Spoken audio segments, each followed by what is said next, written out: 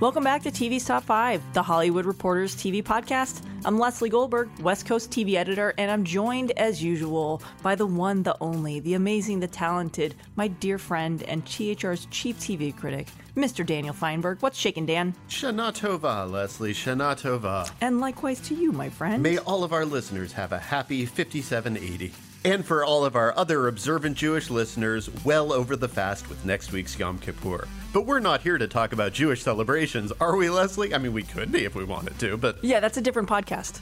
Well, let's get into this week's headlines.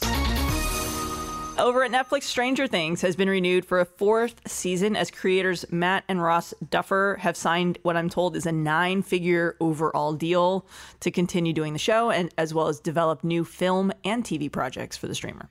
I had to look it up to figure out if Matt and Ross were actually the Duffer Brothers' names. They are. They are. Yes.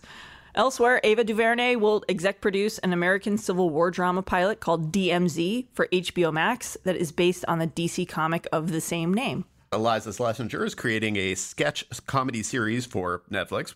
I like Iliza Shlesinger. The end. Over at HBO, there's a major change behind the scenes.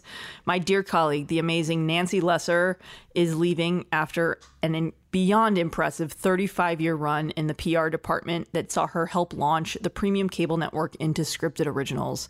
When I think of HBO, I think of Nancy Lesser.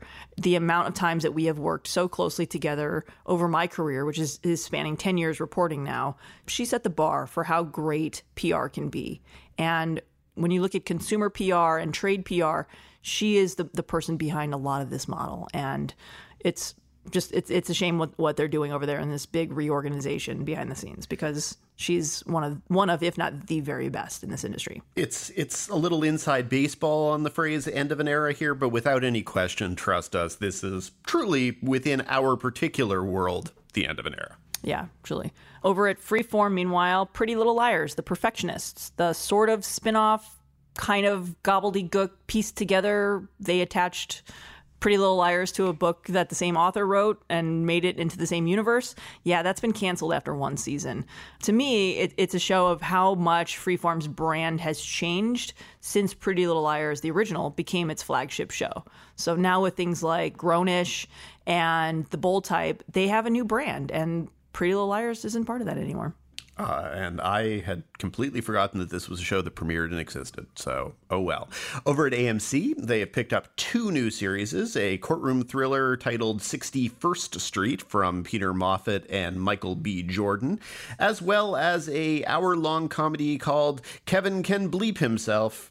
You can decide what he can do to himself, from Lodge 49 writer Valerie Armstrong and executive producer Rashida Jones. Speaking of Lodge 49 writer Valerie Armstrong, or at least of Lodge 49, seriously, AMC, give me a 3rd season of Lodge 49, please. Thank you. Yeah, lots of things happening at AMC. Of course, they a couple of weeks ago, they pushed out David Madden as Sarah Barnett continued her big rise through the ranks over there. So she now oversees IFC, AMC, BBC America. They're still searching for a new programming person. But these 2 shows were both developed by Madden under AMC's script to series model. Yeah, and it'll be interesting to see what becomes of AMC in the future. And this also gives us a good opportunity to plug next week's podcast, when we will be joined in the showrunner spotlight by The Walking Dead Chief Content Officer Scott Gimple. Heaven knows he knows what's happening at AMC better than most people. I would dare say he is their most important producer. And he's, as the overlord of one of the biggest franchises on TV. Yeah. Well, with all that out of the way, let's dive into this week's top 5. Number 1. Getting started, 4 has become the new 6 in terms of how long some of these shows are running. When you look at what's happening at Netflix, Dear White People has been renewed for a 4th and final season. 13 Reasons Why has been renewed for a 4th and final season. Glow has been renewed for a 4th and final season. The Ranch is ending after 4 seasons. Elsewhere in the TV landscape, TBS and TNT announced this week that Claws is ending after its 4th and final season. The Detour ended after 4. Mr. Robot over at USA Network ended after 4. Preacher at AMC ended after 4. Amazon's The Man in the High Castle, spoiler alert, it's ending after 4. Dan, this is kind of a new era that we're in this peak TV climate where, on a broadcast stage, when you look at the original model, it used to be when you sign on for a pilot for a broadcast show, the contract is for 6 seasons. This is a moment of the industry where we are starting to see that shift a lot, especially on streaming. And you're going to give the kids a lot of the practical reasons for this. The thing I find at least interesting or hard to discuss, and as always, this is the case with Netflix, is that I don't necessarily feel as if it's the same reason why all of these shows are ending after 4. Dear White People, Justin Simien said from the beginning it was a 4-season show. First season freshman year, second season sophomore year, you can tell where that's going. So that was very clearly a 4-season show. 13 Reasons Why somehow became a 4-season show. Really, it should have been a 1-season show. And after the 3rd season, which I could not even make it through 2 episodes of, it will be a 2 and 1/5 season show for me. And so it's a different thing. I don't know where Glow fits into this. This was a show that at one point was extremely heavily promoted, extremely hype driven. Still a critical player. Totally still a critical player. I don't get the impression that was a show that was designed from the beginning as a 4-season show, but thanks to not knowing what anything does on Netflix, I don't know if it's, it could be that no one watches that show. I don't know. Dear White People, I somehow suspect it really does have a small audience. I just accept that, and so it goes. Great show. People should watch it. But we've got Stranger Things just renewed for a 4th season, as you said, and there's rumors that may go 5 seasons. It maybe, now that they have the Duffers under a rich overall deal, maybe they'll push it more. But this is also, Stranger Things is also a show that takes 2 years between seasons. So look at it that way. So season 3 came out this year. So maybe you'll get season 4 in 2021. Yeah, that would be one where it would seem to me it would go as long as the Duffers wanted it to go, because... But it's also something you need to do and film quickly because those kids are growing up very quickly. There are ways of working around it. They could start putting time between the seasons so that we don't have to notice that they're going through puberty and becoming larger and all of that. But they could bring in a bunch of new kids and have it become more of an anthology that's set in one really messed up city. I think they could probably leave Hawkins at this point, and I think they're planning on it. It's sort of disheartening because there is something to be said for shows that go 10 seasons, 12 seasons, 15 seasons. You should definitely check out our interview from last week with Steve Levitan talking about when he knew that it was time to end Modern Family, a show with an insanely long run that no Netflix show will ever approach because that's simply not the way they do business. No, Grace and Frankie is ending after 7 seasons. In terms of episode count, it'll be Netflix's longest running original scripted show. It's also worth noting that they don't own it. That's a show that's produced by Skydance, so Netflix pays a licensing fee. Orange is the New Black ran for 7 seasons too, also a licensed show from Lionsgate TV, meaning it was expensive for them to buy. But looking at why a lot of these shows are ending after 4, look, we don't know a whole lot, obviously. We say this, it feels like we say this once a podcast. We should have like a pre-recorded line of dialogue. Netflix doesn't release ratings. We don't really know. But, what we do know is that Netflix looks at a cost plus, well, that's a really inside baseball term, but Netflix looks at, they weigh whether or not another season of a show is of value to keeping subscribers and bringing in new ones, or if that money that they would spend on season 5 of Glow is better spent on another original series that would bring in a larger audience. That would be a bit of a bigger draw. Think of it like, should we do season 5 of Glow, or is there some big IP out there, or the next show from, some super ginormous showrunner that we're going to go bid on? That's how they look at these renewals. The other piece of it is, as shows age, they get more expensive to make. So when you look at Netflix deals, you can see season 1, you'll get a certain fee, and that's for the producers and whoever has, there's upfront payments on all these shows, and the cast will get raises, and, everything goes up as you would expect it to. And by the time you get to 4, there is a large leap between 4 and 5. So in terms of the financials, if I'm making season 5 of Glow, they own Glow, but that doesn't mean that it's still cheap for them to make. They still have to pay Genji Kohan and the rest of the producers on that. So the financial step between a fourth season and a fifth season is a large one. And I think that's part of the reason why we're seeing a lot of these end after 4. That, and, you know, obviously we don't know the ratings, but diminishing returns, diminishing value, they care most about subscribers. So when their subscriber numbers take it, you know, hit the tank, which they did recently, they had their first down period, I think, in ever maybe. They need to evaluate what they're doing, and I think that's why you're starting to see announcements like BoJack ending with 6, Glow ending with 4. I mean, you know, in this landscape where Netflix is competing with more and more people for, you know, there's obviously this arms race for talent and projects. Now you've got Apple bidding, HBO Max bidding, Disney Plus, Peacock, Hulu, plus HBO, Showtime, Amazon, you know, the streamers, the premium cable networks are all aggressively looking for top content that could draw eyeballs and help them cut through and win over the subscriber dollar, because that's where we are. That's the landscape now in this streaming era. So it's interesting, though, because it was only 3 or 4 or 5 years ago that was not what Netflix's big pitch was. Netflix's big pitch was, come, we won't interfere with you, we'll let your show run. That was how they were attracting people. And now you hold your breath to see if you do get a 4th season, or if you're one of them, you know, the increasing number of one and dones that they're doing, which is so odd. And I just hope that everyone gets whatever opportunity they want to end their stories, and fans of the OA already know, as of now, that one is not getting to end its story on its own terms. And that's a show where it actually had things to resolve. I don't know that Glow, for example, yes, I would like the creators of Glow to be able to end the show how they want, but if the show had ended after the 3rd season, there weren't mysteries that I needed resolved. So it becomes... Yeah, it's not a serialized show in that regard, with a deep mythology. Exactly. The 3rd season of Glow set itself up for a 4th season. And so, yes, I want to see that 4th season. But it's good that Mr. Robot got to end with Sam Esmail deciding how he wanted it to end. It's not good and not ideal that the Detour ended its 4th season on a very big cliffhanger type thing. It's not good that Santa Clarita Diet ended its 3rd season on a huge cliffhanger. It's not great for audiences when the people don't get the chance to end the story. And a lot of OA fans, the line they keep using is, wouldn't the show have more value if people down the road were able to find it and go, well, I know at least it tells the story it was trying to tell.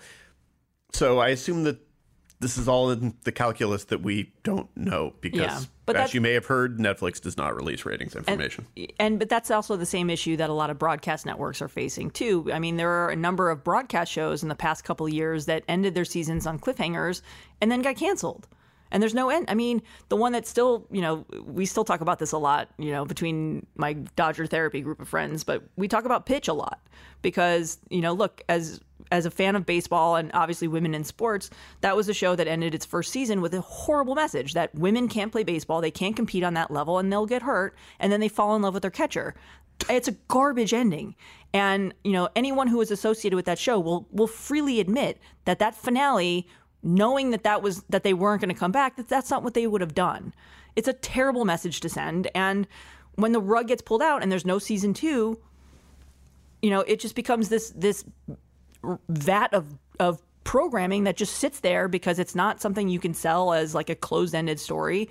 And for Netflix, it's damaging to them too, especially in this climate where library content is so in demand. Like, you know, when you look at Seinfeld, it's 200 plus episodes, 200 episodes of Friends, 300 of Big Bang Theory, and it tells a massive story, and you need that library content to stock your shelves and be basically the mattress pad of your streaming service, right? That's a terrible analogy, but you get what I'm going for.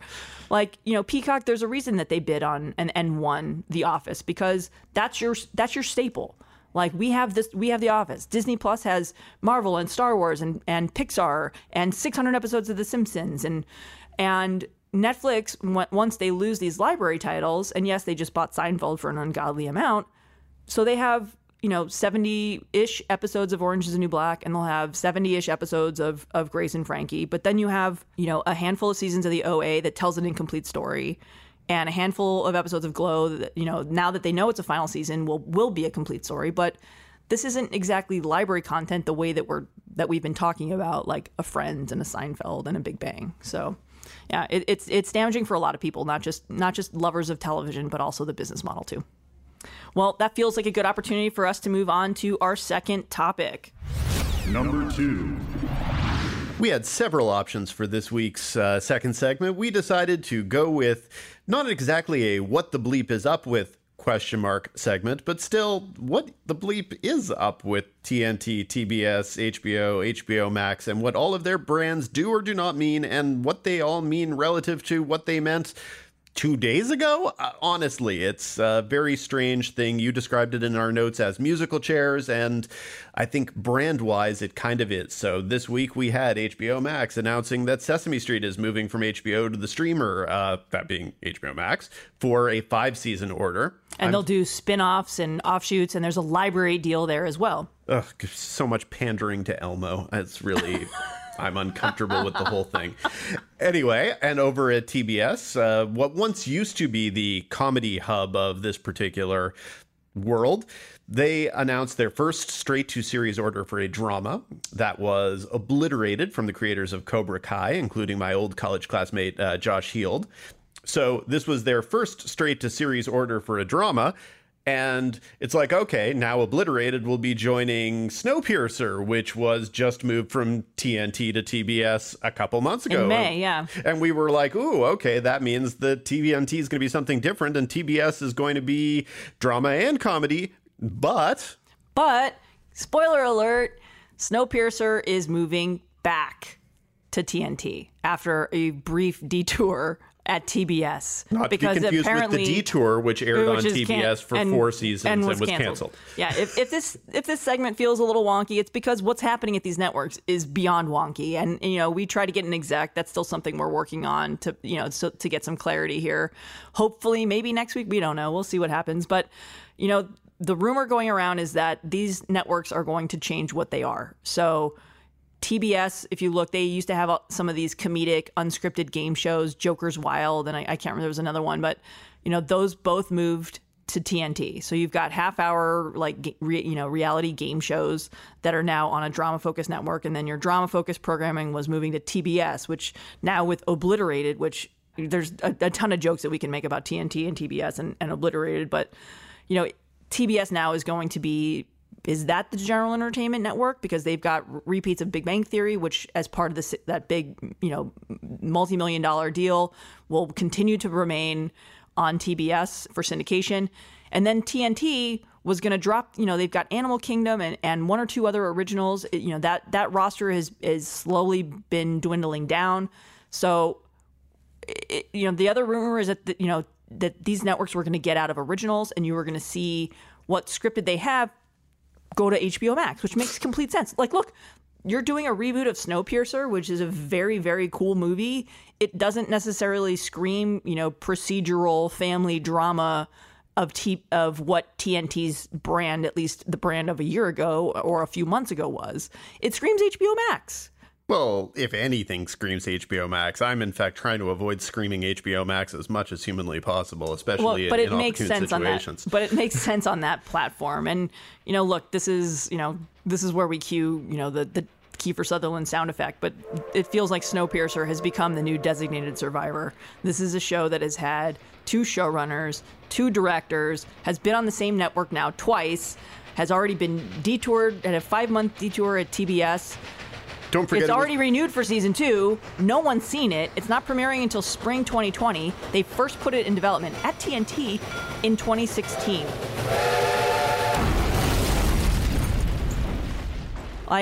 I don't care how good or bad this show is, because the behind the scenes of it is so much more compelling already. It is definitely a show that is practically begging for every train-related pun you could put in a lead, whether it's a train wreck, whether it's referencing the number of times that this particular train has gone off of the tracks.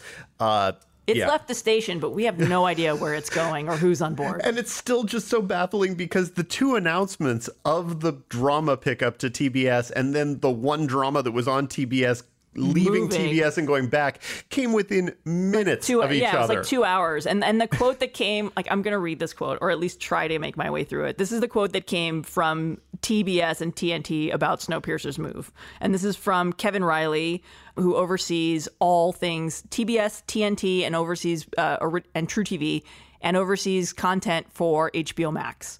Quote, "We've had the unique opportunity to more thoroughly test and explore where the show will best perform, while we are still adding dramas to TBS, such as Obliterated. After further research and consideration, we've decided to keep Snowpiercer on TNT. Now that we've seen this incredible post-apocalyptic sci-fi series in its entirety and better understand the audience this show will appeal to, we're confident it will perform strongest on TNT." This is a coded way of saying we've never before had a show that we've had entirely in the can and hasn't premiered yet and had, let's say, 6 to 12 months to overthink the process that we're doing entirely in the public eye because we keep making these announcements for no reason whatsoever. They did not need to announce that Snowpiercer was moving from TNT to TBS a solid 8 months before that thing premiered. And they made the announcement with zero context and zero executives talking about it. Like, these are networks that are at a turning point and nobody knows what the hell they're doing, whether they're internally or from our vantage point either. Because look, we're writing these stories. I can't explain it. I don't know why they're doing this stuff. We're trying to get an exec. So Kevin Riley or Brett Weitz, if you're listening, come on down to Top 5. Seriously, we won't be mean, but we may ask several different times, huh? And why? And please explain. But, seem like fair, reasonable questions to me. Yeah, and we'll only torment you with 1 or 2 train sound effects. But you know what actually is definitely on TBS, Leslie? Big Bang Theory? No. Baseball! There we are. That sounds like a transition for our next topic. Number 3. Batting third. See what I did there, Dan? Let's take a look at the postseason baseball, which is off and running. The wild card games are over. We are now firmly in the division series territory. As we record this, it's Thursday morning. The Dodgers play the Nationals tonight. I am trying my best to leave early. Maybe watch the games on TV. If I can get tickets, maybe I'll go to the game or two. But, look, this isn't a segment where I gush about the Dodgers and the fact that your defending World Series champion Boston Red Sox didn't make the playoffs. Also, we need to circle back on that bet that we had earlier this. Anytime you want me wearing my Dodgers shirt, I will happily wear my Fernando shirt into the office. Maybe for our year-end thing, we'll do that. Again, I am enthusiastically rooting for the Dodgers for the next few weeks, Leslie. This causes me no pain. Let me have my win, Dan. I may need it. Fine, I'm cheering with you, is what I'm saying. But in a larger sense, yes, you've got teams from some of the biggest markets in baseball. The Yankees, the Astros, all in there. Oakland got bounced out last night. That was a bummer. I was kind of rooting for them so we could keep seeing the Lonely Island guys do the Bash brother reenactments, which is a great special if you're into that sort of thing. But the bigger part for us on this podcast anyway is, look, sports remains the must-have piece of programming for linear networks.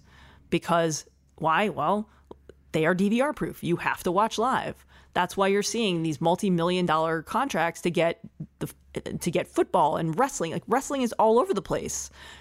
Fox is making a big bet. I think what is it? TBS or TNT? One of the other ones, or USA is. USA continues to have wrestling. So, I mean, that's why you're seeing a lot of these, the emphasis on sports on a network like Fox. Yes, it used to be that at the TCA press tour, we'd get a wrestling panel, every few years, and it would confuse people.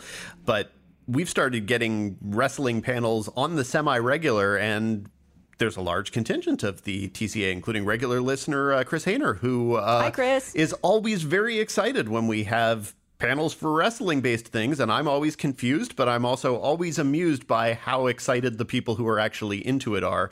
As to whether or not wrestling counts as a sport, that's something else. It definitely, in some cases, though, is live, and definitely athletics are involved. I'm not touching the real or not. This is not about realness. It's just about how you define sports. But definitely, it is an athletic endeavor. I know I couldn't do any of that stuff. Oh, well, that's not the... There are a lot of things I am unable to do, Leslie. I can still hit opposite field, though. Anyway, but look, this is a short segment, but that's why we're going to talk about baseball. It gives us a reason for me to cross my fingers and toes that the Dodgers will make it all the way. And, and if you're, paying attention to these games, or if you're not, we have another fun showrunner spotlight coming up next. But Major League Baseball and the networks that air it, TBS, Fox has the World Series, they want the teams from the biggest media cities to advance. So Dodgers-Yankees rematch would be great, not just because of that rivalry from decades of baseball, but because those are two major media markets. Yeah, so there's the dream matchup, which involves the Dodgers and the Yankees, but there still does remain the possibility that it could be a Tampa Bay St. Louis World Series, a St. Louis Minnesota World Series. For the record,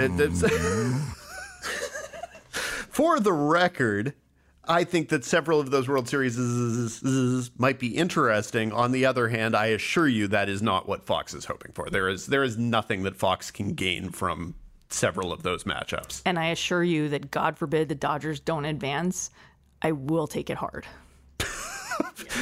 That sounds like a threat. I don't know what it's a threat of. It's not a threat. It's just I will need consolation, Dan. Oh, okay. And counseling. But whatever it is, alcohol mostly. We at TV's Top 5 are enthusiastically rooting for the Dodgers. Go Dodgers. Yes. Batting cleanup this week, sticking with our baseball theme, it's once again our showrunners spotlights. Number 4. In this week's Showrunners Spotlight, we are talking with Kit Steinkellner. Kit is a playwright and creator of the comic series Quince, like Quinceañera, and she's the creator and now co-showrunner of Facebook Watch's Sorry for Your Loss. Sorry for Your Loss premiered last week on Facebook Watch, and it is really a terrific show. And people should be checking it out. It's, on one hand, a show about grief. It's also really funny. And for heaven's sakes, it has Elizabeth Olsen in it. Get over it. Thanks for joining us, Kit. Thank you. So, okay.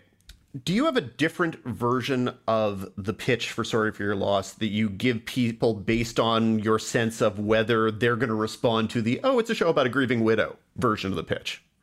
I really don't. I feel like you want to spend time with people in pain, or you don't. I mean, what I will say is, when I talk about the show, I say every episode, in its conception, I wanted every episode to be funny and moving and painful and romantic and mysterious. I really wanted all those facets of the diamond. And so when I talk about the show, I always talk about those facets. Because, look, I have never laughed harder than when I was in the hospital waiting for bad news, when I was at a funeral or a wake. Those are the times I've laughed the hardest. So for me, things being intensely funny, intensely painful, intensely romantic, intensely hopeful, those don't feel like separate genres. For me, they all feel like one and the same, just feeling deeply. So when you went in to pitch this show, first of all, where did you pitch this before it landed at Facebook? But how did you pitch the show? It's a comedy, but it's obviously has its roots in something that's horribly... It's a comedy, but then sometimes it's not a comedy. Right? But, so walk us through what the original pitch was and how it wound up at Facebook. Of course. So I would say it was less a pitch and more a tee-up. I had written the pilot, I had written the Bible, and I wrote the pilot because, to your earlier point, I knew the logline did not tell the story of the show. It really focuses on one dimension, the pain, the loss, that rock bottom. It doesn't encapsulate everything else the show is. So I knew I had to write the show and literally show on the page what it was going to be. And then I wrote a Bible that was 10 to 15 pages saying, this is what season 1 will be, this is what these character arcs will be, and future seasons will be wrestling with this stuff. So I had all that material. And then we had Lizzie Olsen. And so we went in together with Robin Schwartz, our non-writing producer, and we teed up the show. We set the table. We said so essentially assuming people were going to read the pilot we were leaving behind, read the Bible, we just gave them a peek into how the show came to be, why we were so excited, just a couple of tidbits, and then we left them with materials. And it was at Showtime originally, so we did develop at Showtime. A few people raised their hands, but we really got excited about Showtime, and we had a great experience developing with them. But ultimately, it was not in the stars. It was not meant to be. So we got it back. A few buyers that had raised their hands initially re-raised their hands, and Facebook had just opened its doors. It was a brand new platform. And it just, look, I had always told Robin, if we ever had the opportunity to be what Transparent was to Amazon, what Orange and House of Cards was to Netflix, the opportunity to be a pioneer on a platform was really thrilling to me. And they gave us a straight-to-series order. And it was not lost on me that this is the place I had learned about every death in my life in the past 10 years. Almost every death. Every death that wasn't, super in my inner circle. Every birth, every wedding. It is the biggest public square in human history. At everything that is important to me thematically in our show, we are wrestling, of course, with literally life and death and resilience and connection and the human experience. That's the stuff that plays out on Facebook. And it just felt like the right place. And so we went for it. So when you were pitching and the people were sort of the networks, whatever, were tentatively raising their hands, did any of them have kind of ridiculous, we want it if ... we want it, but ... versions of the show that weren't the show you wanted to make? It was interesting. There was a buyer that was very high on it, but at the time, and maybe still, I'm not quite sure, only bought hours and wanted to know if it could be an hour. And at the time, I thought, no, absolutely not. This is a chamber piece. There's only so many characters. There's not, this built-in story engine that's, procedurally or, huge and world-buildy. Like, I don't ever want this show to feel like it is outstaying its welcome. I know what the show looks like as a series of short stories, as these 25 maybe between 28-minute episodes. I don't want it to feel bloated at 40, 45.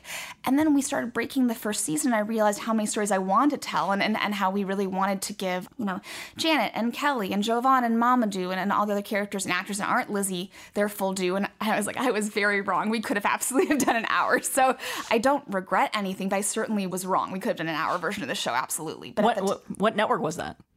I don't know if I'm allowed to say. I mean, you can. I feel like, look, if anyone wants to play TV sleuth and look at networks that are only buying hours that existed a couple years ago. Well, CW makes you think, so. You're just going to start listing things. That would have been really now. Interesting, though. Yeah, because, you look at a show like Jane the Virgin, obviously originally developed, I think, where was that? No, it was Crazy Ex-Girlfriend that was originally developed as a half hour for Showtime, and it became an hour at CW, right? Yeah. And It wasn't CW, but I genuinely find CW fascinating. I'm always here for a CW show. Well, now, one thing I haven't necessarily gotten a sense of, and I've now watched a bunch of Facebook Watch shows, you guys, obviously, but the Catherine Zeta-Jones thing, a few others. What are the kind of parameters that they're putting on things, either in terms of content? Would they let you go 40 minutes if you said, we need to go 40 minutes, or is half an hour hard and fast, etc.? Yeah, I think... Look, when we have conversations, we are never talking about the other shows. When I have my conversations with Facebook creatively, we are only ever talking about our show. So we do like to stay in that half-hour space. By the way, that just ends up being 28 minutes, ends up being our sweet spot. We got a couple of 31, 32-minute episodes this season. And we had cuts come in long at 40, 42 minutes. But ultimately, when we cut it down, it's a better episode. Well, okay, first of all, there's WGA and DGA rules. I think it's 36, 38 minutes. You're no longer a half hour. And you're working on a different scale. So I think just if you are a half-hour show, you abide by those rules. But creatively, I've never felt this episode should have been longer, and it wasn't, and it hurt the episode. And we have one episode this year that's, I think it was originally 25 minutes, then we got down to 22. It's just that was the size of the episode. It's a really small story. It's a big story for the characters, but in terms of moves, it's a small story, and I just wanted to be a slight story. Yeah, for a platform like Facebook Watch, which is just obviously recently entered the scripted space. Yeah. First of all, what kind of notes do they give you? How does that work with them? This is not an outlet that is known for originals. And getting into that space, what was that process like? And what was their feedback? Were there constraints and things that you couldn't do, things that they wanted you to single out? Do you have to talk about social media or? Definitely not. No, there's never any mandate. Look, we are TV-14, and so we abide by those rules, those sort of AMC Mad Men rules.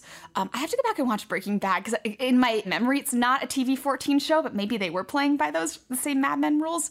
But creatively, look, I think they always want us to tell the most authentic and grounded version of our story, but also, I'm sure you say that in every single podcast, there are 500 shows on the air, and our stories need to be vibrant. I jokingly called our show Antigone in a cul-de-sac before. It is life and death in Altadena, which for people that don't know is a very small, adjacent to Pasadena. It's small town Los Angeles.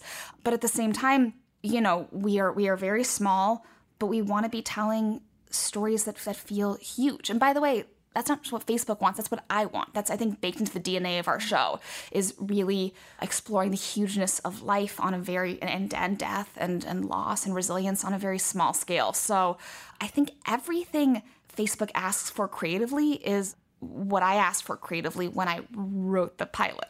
So we're very much aligned in that respect. Now, when this was picked up, you were generally described as a playwright. That was sort of the way people were describing you. And before this, you'd done TV on Amazon, on Z.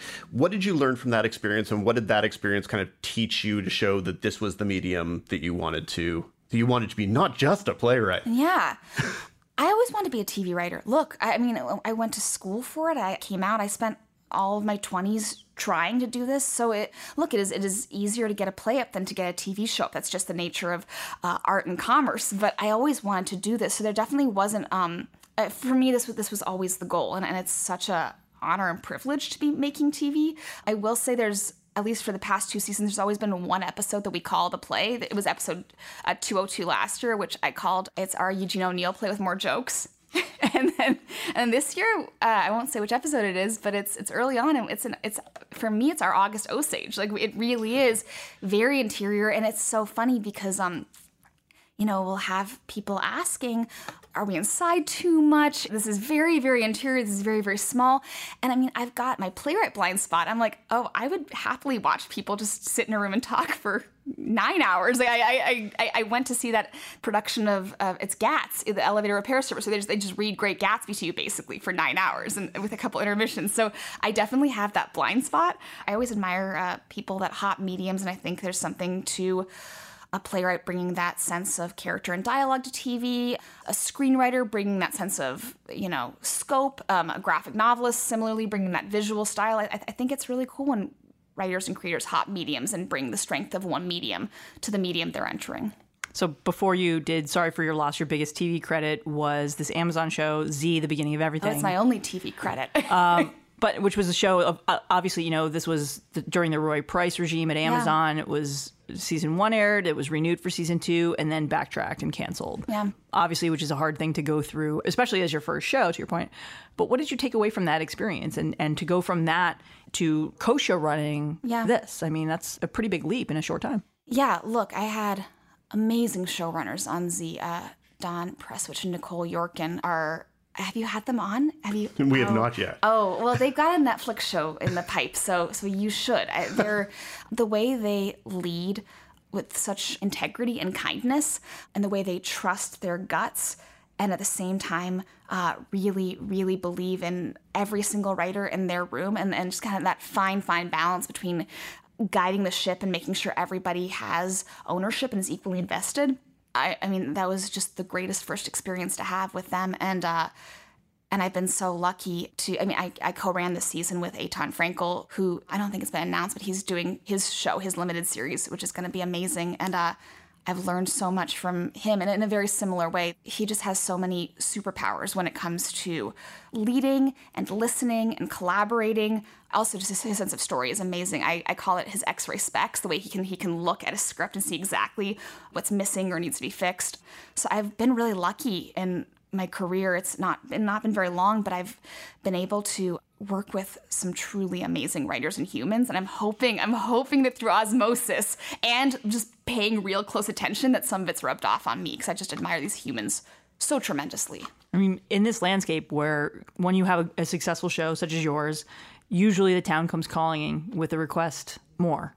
And we've seen a lot of these showrunners get rewarded with these 8- and 9-figure overall deals, and it's usually because they're going to develop more than one show and handle more than one show at a time. Is that something that's of interest to you? Like, do you want to be have more than one show on at the same time and be juggling that? Or is it more kind of the Vince Gilligan approach where it's, this is my baby, this is the one thing I'm going to take care of, and then when that's over, I'm going to move to the next project? Yeah, no, it's a great question. There's so many variables to it, right?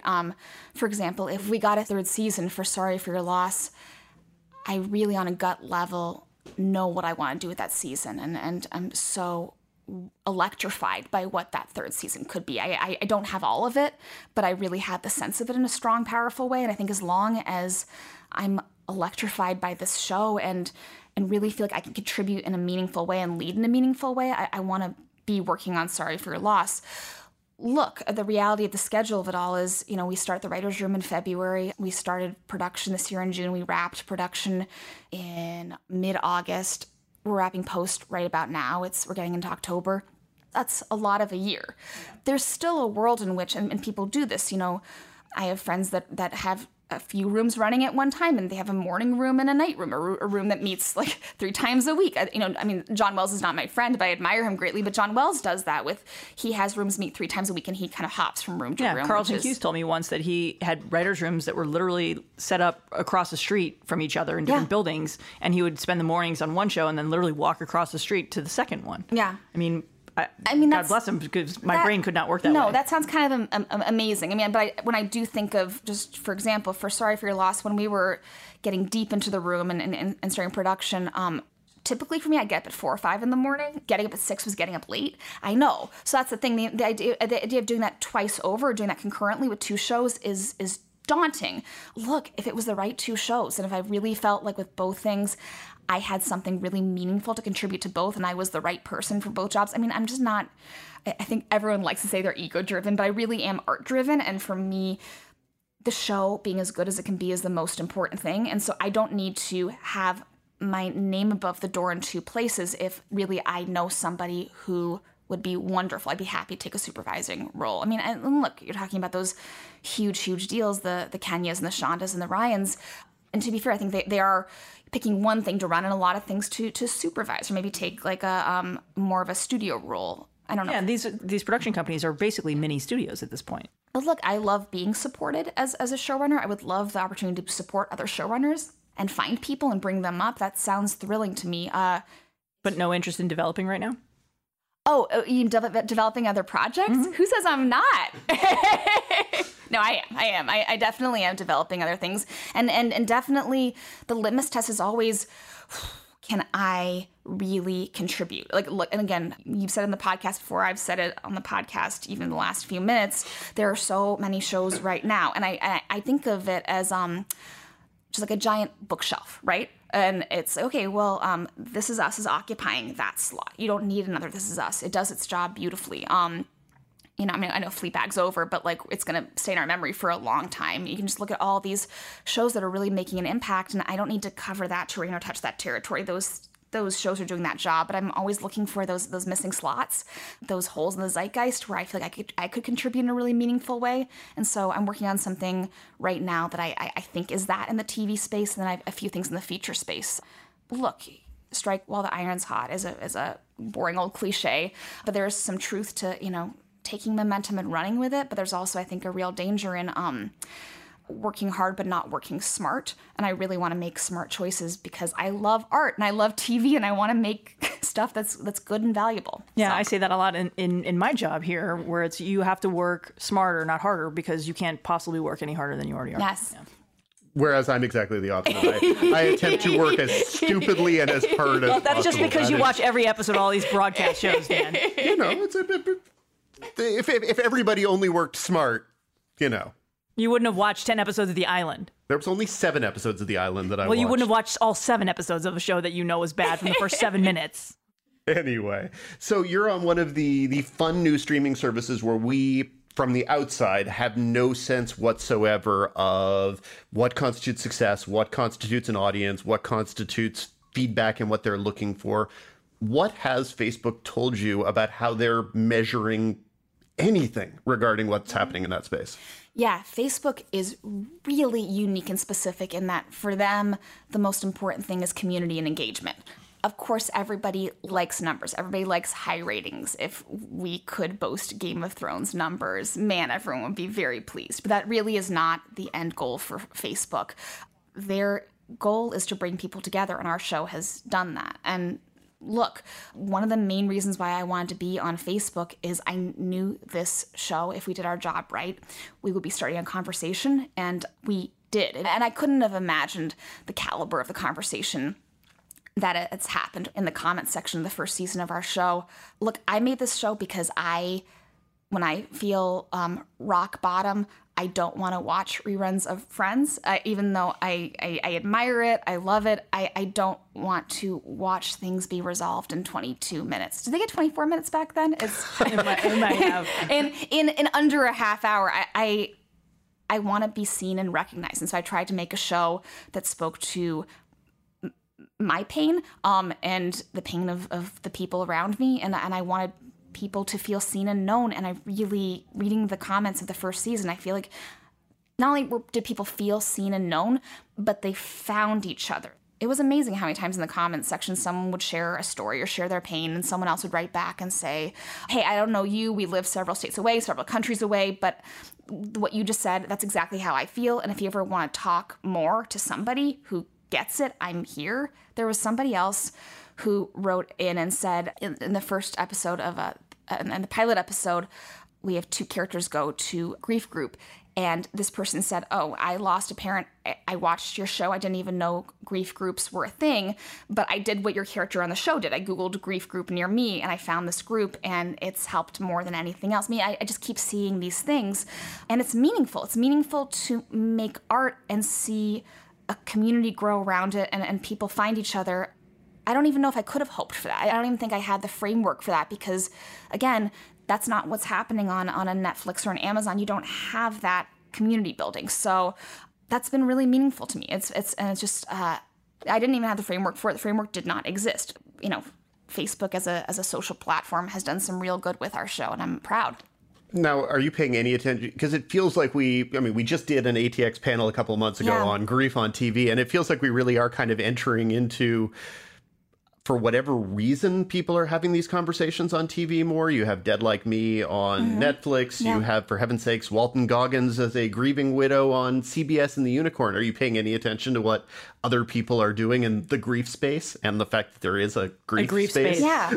Well, look, it's so interesting because when we were first trying to make this show a show, I heard so many producers and entities say, well, I love this, but I don't know if people are going to want to engage in this. I don't know if people are going to want to spend time with the fictional characters rock bottom.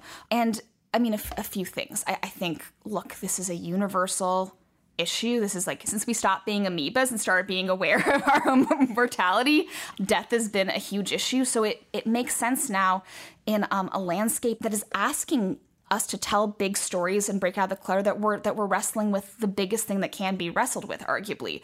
I would also say I think a lot of people in the last couple of years, regardless of your political persuasion, have felt a lot of loss. I would say the 2016 election really impacted a lot of people. And again, I don't even think it goes...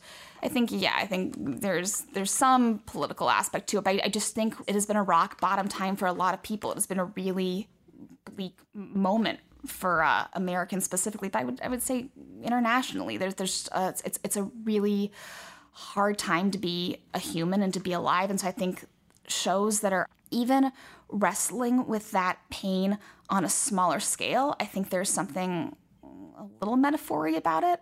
As an artist, I'm always very curious about kind of what's bubbling in the zeitgeist and why are we jumping onto Game of Thrones and Succession. I would argue it's because of what's going on geopolitically and kind of, us not feeling...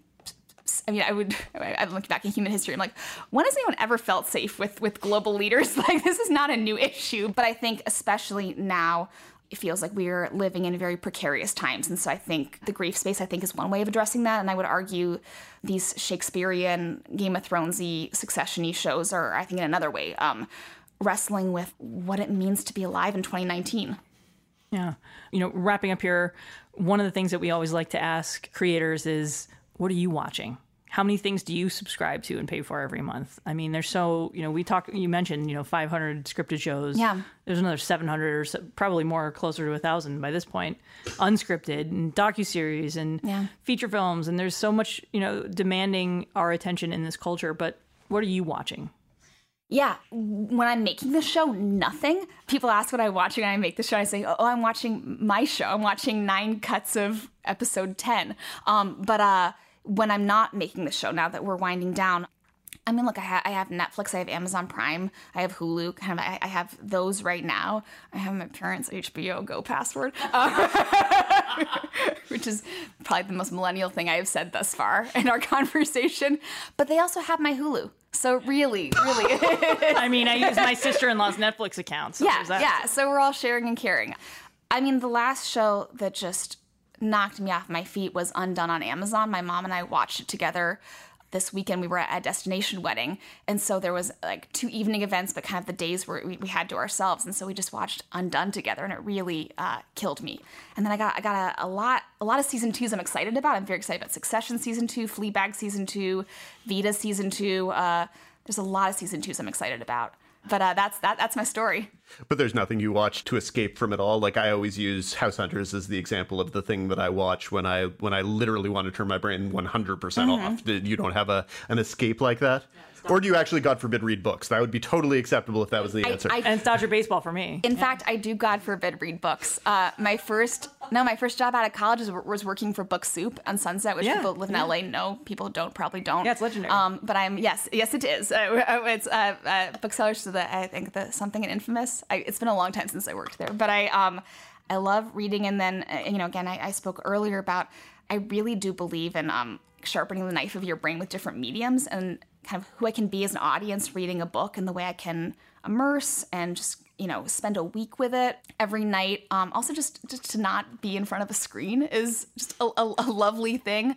Yeah, now that production's over, I think I read like no books between February and August, and then I read like 6 or 7 books in the past 3 or 4 weeks. So yeah, books are my Dodgers. Excellent. Well, thank you so much. Our guest this week has been Kit Steinkellner. The first 3 episodes of the second season of Sorry for Your Loss dropped on October 1st, and new episodes premiere on Tuesdays. Thank you for joining us. Oh, thank you for having me. Thanks, Kit. Number 5. As usual, we wrap things up with the Critics' Corner. This week's new arrivals include Big Mouth and Raising Dion on Netflix, Batwoman, and as well as the rest of the CW's fall lineup, The Walking Dead on AMC, the final season of Mr. Robot on USA, which, by the way, you can keep track of all the comings and goings on Series Regular with Josh Wigler, which is covering the final season in depth. And rounding it out, Primal on Adult Swim. Dan, it's a busy week. What you got? It is definitely a busy week, and it's a busy week with a lot of different things that appeal to a lot of different preferences. I am 5 or 6 episodes behind on the 3rd season of Mr. Robot, so eventually I will probably catch up. But for now, definitely I am happy to cede the spotlight on that one to the esteemed Mr. Wigler, who will do a tremendous job of covering a show that I personally can't invest deeply in at all. Our Walking Dead coverage will largely involve our upcoming interview with Scott Gimple, which I'm sure will be thrilling. People should be excited. But there are also a lot of... Series Regular this week has Angela Kang, Walking Dead showrunner. Josh Wigler is handling everything. There's stuff this week for people of all interests, and Josh Wigler has it all covered. Josh Wigler. Anyway, lots of good stuff, though, this week. There are some interesting things. I would say Raising Dion on Netflix is interesting. It's kind of surprisingly young, skewing, and family-friendly. So you have to know that going in. It's about a family whose child winds up having superpowers. Exactly. And so it is not a show that is going to be your dark, brooding, new superhero favorite. So don't go in thinking that's what it's going to be. It is a family superhero show. It's occasionally heartwarming, and I thought it was cute and innocuous, but my colleague Tim Goodman did not find it cute and innocuous, which I think is a viable read. It's definitely not wonderful, but I think it is appealing on its own level. If you have watched the first 2 seasons of Big Mouth, the 3rd season is fantastic. I've watched only half of it so far, so not enough to write a review, but it's just so lewd and rude and embarrassing and ridiculous, and it is in fine form. Lots of great musical numbers and lots of wonderful things that Maya Rudolph says that sound hilarious because she pronounces words funny. She is quite brilliant at that. Batwoman is, it's another one of the CW's DC superhero shows, and so it has some things about it that are exciting and fun. To me, it's not different enough necessarily to be exciting, but I will keep watching it because there are things about it I like. And honestly, the sort of surprise must-watch this week is a show that like 3 weeks ago I don't think I'd even heard of, and I had to go through steps this week to make sure I could see it, but Primal on Adult Swim comes from Genndy Tartakovsky, who people will know from Samurai Jack and Clone Wars, etc. It is a dialogue-free animated show, a 5-episode event about a Neanderthal and the dinosaur he bonds with, but it is, again, dialogue-free, so it's all told visually or with sound design or music, and it's at times visually just stunning. And it's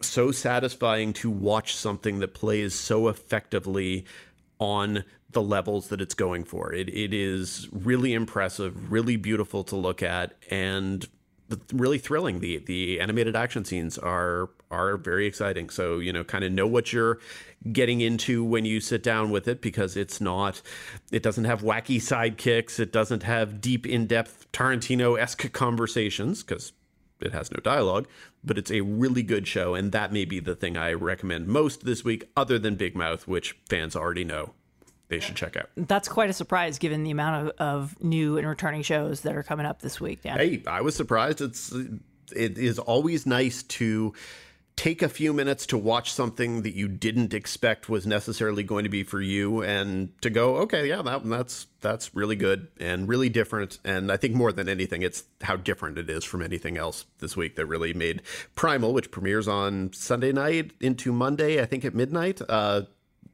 It one to check out. Is that something that could wind up on one of your year-end lists? Unclear. There's a lot of contenders, but I've seen 4 of the 5 installments, and strong recommendation regardless of whether it's a top 10 style recommendation. Well, that feels like a good place to wrap things up. Thank you for listening to TV's Top 5, the Hollywood Reporters TV podcast. You can subscribe to us on all of your favorite podcasting platforms. If you like us, please rate us. It helps us move up imaginary and somewhat illusory lists. If you really, really like us, write a review. Sometimes people like to check out reviews. I noticed we got a new one last week. It was very positive. Thank you.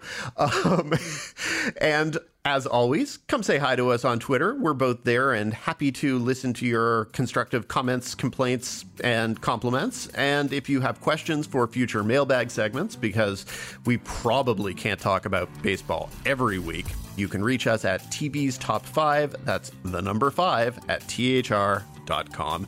And with that, until next week, Leslie. Until next week, Dan. Go Dodgers!